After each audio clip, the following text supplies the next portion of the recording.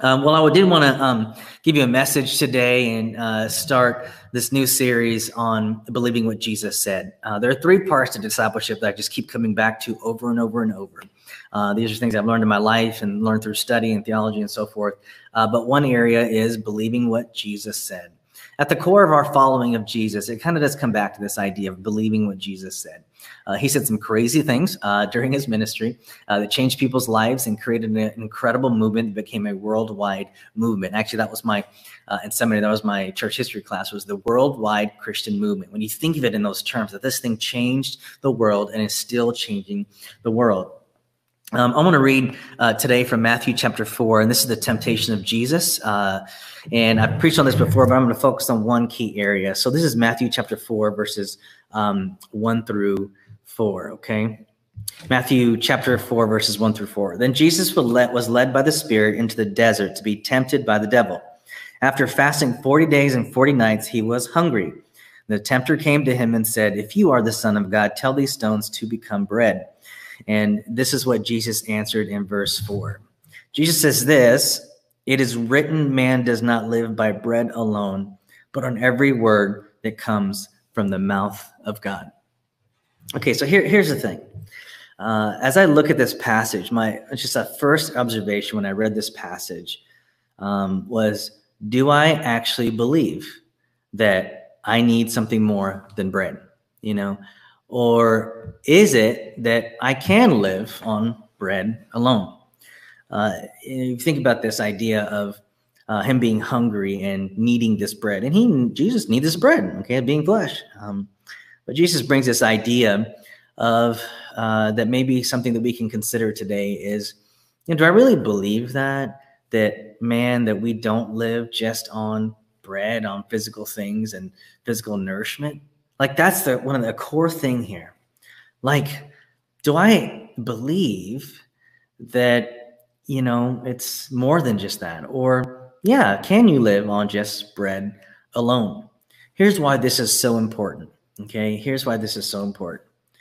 What I found in life and in my life with Jesus and what I see around this world is that the desire for life, okay, will shape your life. Let me say that again. The desire for life will shape your life. Okay. Just ponder that for a second. This is a powerful desire. The desire for life, to live, to thrive, okay, to have better. That desire will shape how you view the world, will shape what you do in your life. It will essentially shape your behaviors and what you do. An example of this is how especially us as Americans, how we've responded to COVID, having to stay home. Fear crept in. Like, we desire life so much that fear creeps in and makes us do some, maybe to you, extreme things, getting toilet paper, run on the bank, get all your money in cash, whatever it may be, right? Now, for other people, that looks like, no, I have this desire for life, so I'm not going to stop my life no matter what the threat is. Do you see the same principle in both those ideas? Like, there are some people out there that are doing, are not taking recommendations from the CDC or whoever is recommending things that we think are healthy to do or safe because their desire for life. It's not that they want to get sick or, they want to hurt people, just have a desire for a certain kind of life. And that desire for life shapes life. I think another current example is these essentially nationwide riots you are seeing in large cities across our nation in regards to George Floyd. For those of you who haven't really read about this, it's another one of these situations where police brutality is involved and someone loses their life. And I just find it interesting again. It's this desire for life that causes us, right, to seek justice. Like, they see someone that lost their life, and it's not just in this situation, really many situations, but specifically in this George Floyd situation, lost his life, right? And now we cry out for justice. Now, whether you think how people are doing this is right or wrong, that's kind of the core of this. They desire justice. They feel unsafe. They feel like it's not fair, and they want to be heard. And I think in this is a lot of anger and rightfully placed anger. There's probably years of hurt, seeing things happen in our nation or happen in their own individual families and their own individual experiences. But the desire for life will shape your life. Now, in different situations, it calls for different responses. But I want you to be careful, church, as followers of Christ, okay? We bring Jesus into that desire. And you are not like anybody else in this world in that sense. We desire life. Now, the thing for us as followers of Jesus to believe is that true life comes from Jesus. True life comes through relationship with God. That right there is a core part of something to believe, okay, for your life following Jesus, and let that shape your life. Okay? Can you live on bread alone? I believe the disciples of Jesus would say, it's not just bread.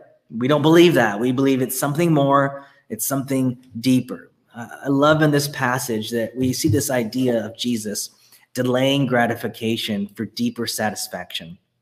That's a mouthful, but just think about that there is a deep need that Jesus has here. He feels the pain of hunger, right? But somehow in this moment, Jesus is able to understand it, but set it aside so that he can make a choice based on what he understood to be better. Not just what he felt or what he craved. I'll use the word crave because if you were this hungry and you saw bread, you crave it, right? Not just craving, living off of what you're craving, but living off of what you understand. And Jesus understands this principle that delayed gratification is actually deeper satisfaction. So for our lives, as we desire life, okay, we delay what we maybe think would satisfy or gratify us immediately, and maybe have a little pain and suffering so we can experience a deeper satisfaction with God, okay? This passage that Jesus quotes, the man does not live on bread alone, but by every word that comes from the mouth of God, is from Deuteronomy chapter 8, verses 1 through 3. And I'm actually going to read those. I just felt like it would be good for you to hear this. Deuteronomy chapter 8, verses 1 through 3. Be careful to follow every command I'm giving you today so that you may live. There's that word again, live, life, and increase, and may enter and possess the land that your Lord promised on oath to your forefathers.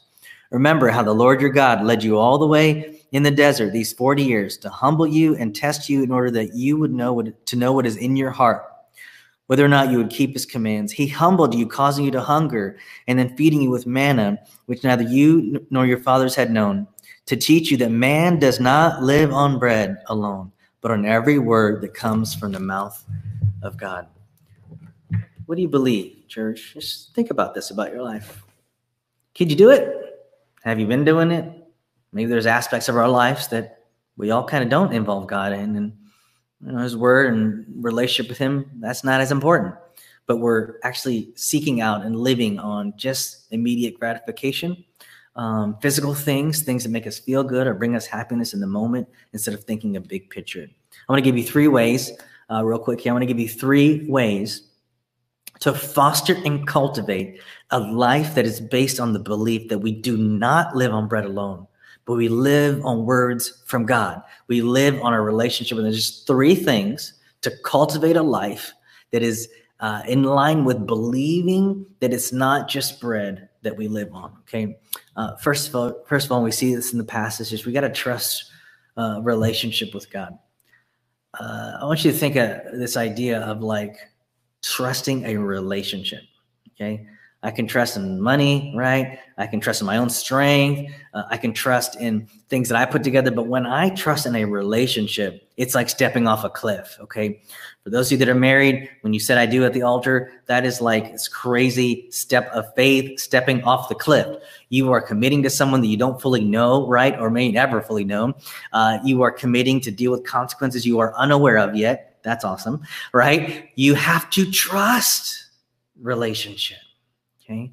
And with God, we trust relationship. The passage I just read from Deuteronomy, that's what the God the Father was doing, building a relationship. Here am I. Okay. There's you. Let's get to know each other. You can trust. I'll provide for you.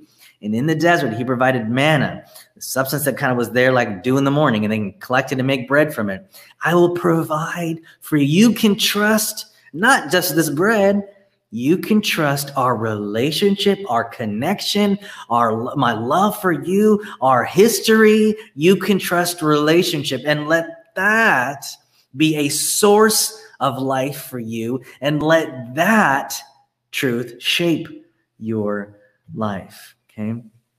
I think that what that can look like in your life is a lot of things I always talked about, but really it's just being aware of your need. It's when we're aware of our need and we stop denying those things is when we realize we have to rely on God and we look to someone greater and outside of ourselves. If I could do everything on my own, I wouldn't need any help. I wouldn't look to him, right? If I could figure it out without him, why would I seek him, right? I didn't this morning say, okay, God, I need have a list of things I needed, because let's face it, I'm not aware of some of those things. I need his protection driving here today. I need his help today. But how much of that was I really aware of that I talked to him about? I would encourage you, maybe it's the start of every day. Maybe it's, a few minutes you get. Maybe for me, I'm a journaler, so I write things down, to actually write out or to say, I need you today, God. I trust you today. You've been good to me. You've stuck with me all these years. You've proven that you provide, that I can count on you. I just trust you today. I want to trust my relationship with you today. Secondly, here's one way you can cultivate a life that is not based on just what this world can give you, physical things, bread, those things, immediate gratification. If you would obey his words, as we consider that this verse was, these words were said in Deuteronomy, right? And they've already kind of been through suffering, but can you obey his words? And really great way to start doing that, obviously, is reading scripture, no matter what you believe about scripture. But if you start reading scripture, you'll begin to understand that everything that God says something about himself. Let me say that again. Okay, this is kind of my interpretive way of interpreting scripture as I study. Everything God says something about himself. You may never read the Old Testament. You may think it's boring, dusty, old, don't understand it. I get it. But as I read the Old Testament, even the really hard things, even every 10 commandment, if you think of those, I always ask the question, okay, God's saying something. What is he saying about himself? And so even in some of these crazy Old Testament laws that we don't understand, that we would never practice now, there's something there, a principle, something that is revealing, that God is revealing about himself. And so I would encourage you, as you study, read scripture, to ask the interpretive question, okay, what is he saying about himself? And as you read that, as you learn that, you will begin to have a desire to obey him. Another way of saying that is to reflect him in the world that you live in. So obey his commands, his truth, obey his words. That's what Jesus is doing in his fight against temptation here. I also would like to mention that I don't think it would have been a big deal if Jesus had the bread. I mean, the idea is that he would be creating a situation where he wasn't honoring God, and that you get from relationship with him. I also think that you shouldn't read scripture and study and obey God outside of a relationship with him. If you do that, it's just legalistic. You're going through a checklist. He wants you to love him. He wants to love you, and he wants you to be able to be aware of that and have a relationship with him. Here's a third way, okay, in your life. And this is, I think, probably the hardest one. Honestly, this is the hardest one. This is the hardest one for me, is to prioritize spiritual. Okay. Now, most likely, and the stuff that you watch and the stuff that you read online, like I do, people, whether it's online and your social media or your family, your friends, whatever it may be, your workplace, I'm going to go ahead and just guess that the primary influence isn't spiritual. Okay. Somebody wants something from you. Somebody needs something from you. You're trying to make people happy. You're trying to do a good job. You want to, feel a sense of accomplishment, maybe. You are hungry. You want to eat, I think one of the hardest things to do as we live in this evil, hard world with suffering and pain and our own felt needs is to prioritize the spiritual in our lives. That's what Jesus does. Okay. He prioritizes this relationship that nobody else can actually physically see. Right? Like I can see someone that's angry at me. I can see food when I'm hungry, right? I can see, in a workplace, working in a job title or in a function, right? But my relationship with God, this spiritual thing, this spiritual life inside of me, you can't see that. I mean, it's hard for me to see that, right?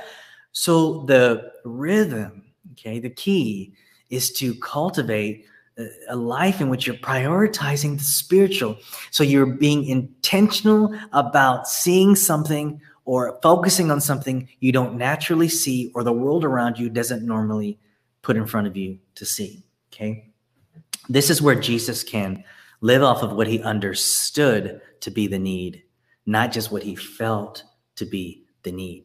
You will always be putting fires out in a family, in a workplace, in your own heart. You know, there's things that come up. I want to challenge you, church, to cultivate priority on the spiritual so that you can have a rhythm where you're praying, you're seeking God, you are doing these things, not just because you got to put a fire out and you're begging God to do something for you, but because you prioritize the spiritual in your life.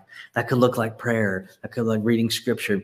That could be look like even taking a fast from something physical. Now, let me explain that real quick. You've heard some of my stories of what I do, but I learned years ago that in order to prioritize the spiritual, you have to, in some ways, bring a discipline or self-control to the physical. So if there's anything controlling your life to change what you understand, to affect your relationship with God, or to even distract you, that you could put a pause on that, to gain freedom from that and kind of the tentacles in your life from that, so that you could have a better freedom to be connected and influenced by the spiritual in your life. I remember a friend of mine in seminary, he was telling me about something that he did, and this is before I really started doing this, and I thought, man, I can't believe you're taking a break from, I don't even remember exactly what it was, but I just thought it was so, I was like, do you do that for, when did the church ask you to do that? Was that like a staff thing that all the leaders were doing or something? Like, no, I just felt like this is what God was leading me to do. And that always stuck with me. And over the years, I've done this. I've taken pauses. I do kind of a year-long thing. I don't recommend that necessarily. Start with something small. I started small things and I started doing these bigger things. This isn't about ego, or this isn't about trying to give yourself some big challenge. This is just to consider what could be in my life that's got its tentacles on me, that's keeping me from prioritizing the spiritual in my life. Okay. As I do this, I think about things that I cope with. I think about things that make me feel good. I'm not against feeling good. Okay. That's not what this is. But the point is, I want to delay gratification for deeper satisfaction. I want to live not on bread alone. I want to take a fast, a separation from that bread, whatever it may be, so that I can realize that he's bread, he's life, his words, his relationship, his life to me. So I take a fast, a break from it. I take you to consider what you're coping, what makes you feel good. What have you ever thought, or what have you thought in your life you've never actually gone without? This is going to sound so hilarious to you, and you can probably see how there's some vanity in my life. But anyway, I remember when, one thing that I did is I changed my hairstyle, and it was a terrible hairstyle. And I just remember thinking, can you be okay with looking not so great? Okay. Can you be okay with that? Now that's silly. You're laughing right now at me, I know. But the point was, I had to bring into my life some discomfort so that I could turn to him for comfort in a different way, right? Another time, something that I did was, something physical. So, I've taken a fast from sugar, which for me has been one of my biggest coping things, makes me feel great. So I took a fast from that for a year, okay? And I thought it was actually going to be harder than it was. But after that year, I realized, you know what? I think I still probably would have a problem with this if I went back into it. So I kind of continue that. So now it's been a year and a half of having that fast. I may go back to, may not. I've done all kinds of things. This year I'm doing a social media thing. I can't even remember other stuff. I've done just not watching shows for a time. I've done all kinds of different things. I'm trying to give you some examples to consider right now. Could you not live without? Because bread in this passage, you can't live without bread. Or can you? What do you believe, disciple? What do you believe, follower of Jesus? Do you believe, okay, that you can't live without him?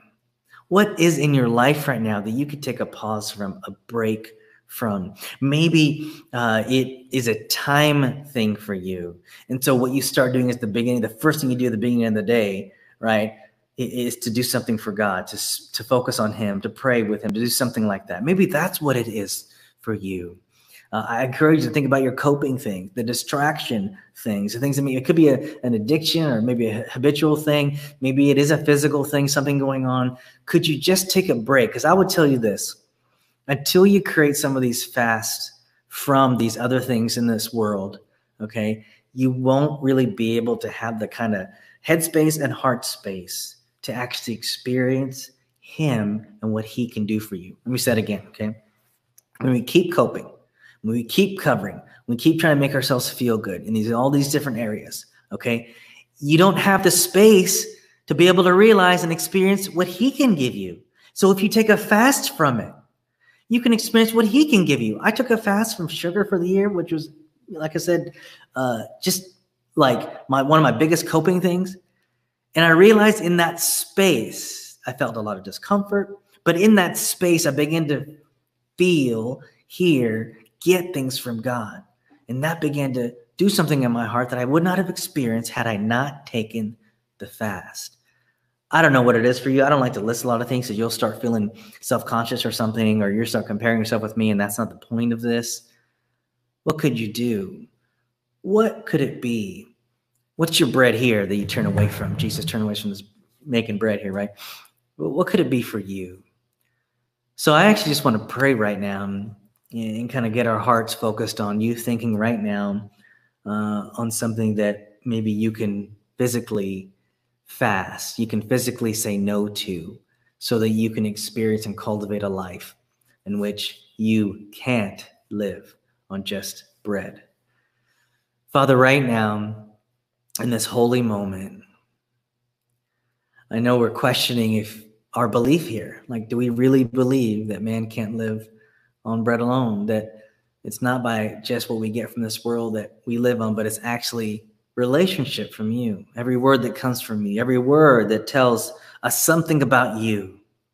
I'm praying right now, Holy Spirit, and just pray that you would lead us, that you would lead that person right now thinking about maybe there's something that they've prioritized more, they've relied on, a coping mechanism, a distracting mechanism.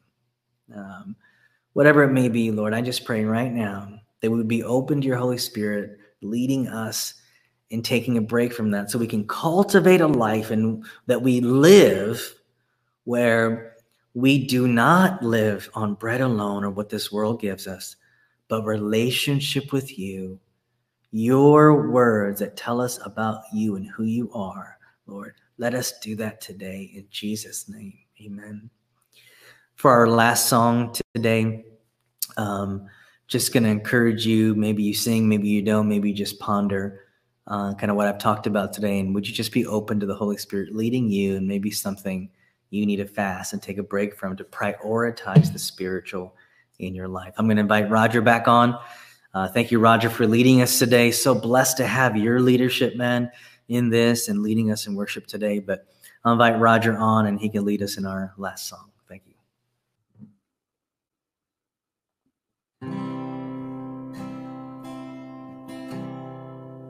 What can we say to describe just a glimpse of your glory?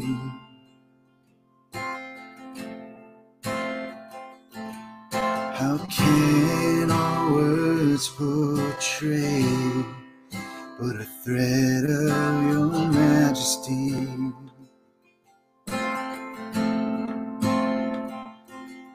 But still we praise our Savior in spirit and in truth, for we cannot say enough about you. What can we say? What can we say to describe just a glimpse of your glory? How can our words portray but a thread of your majesty?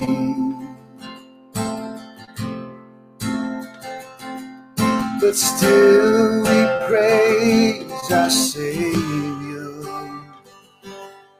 spirit and in truth. For we cannot say enough about you. Sing hallelujah. Hallelujah.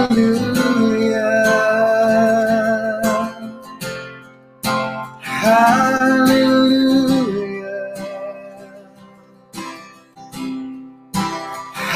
Hallelujah.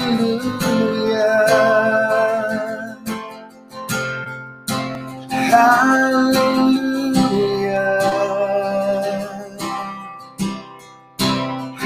Hallelujah.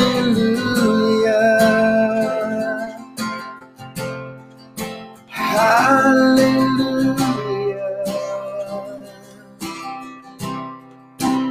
Hallelujah.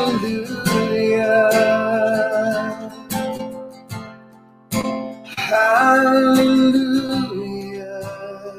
So we praise you. But still we praise our Savior in spirit and in truth.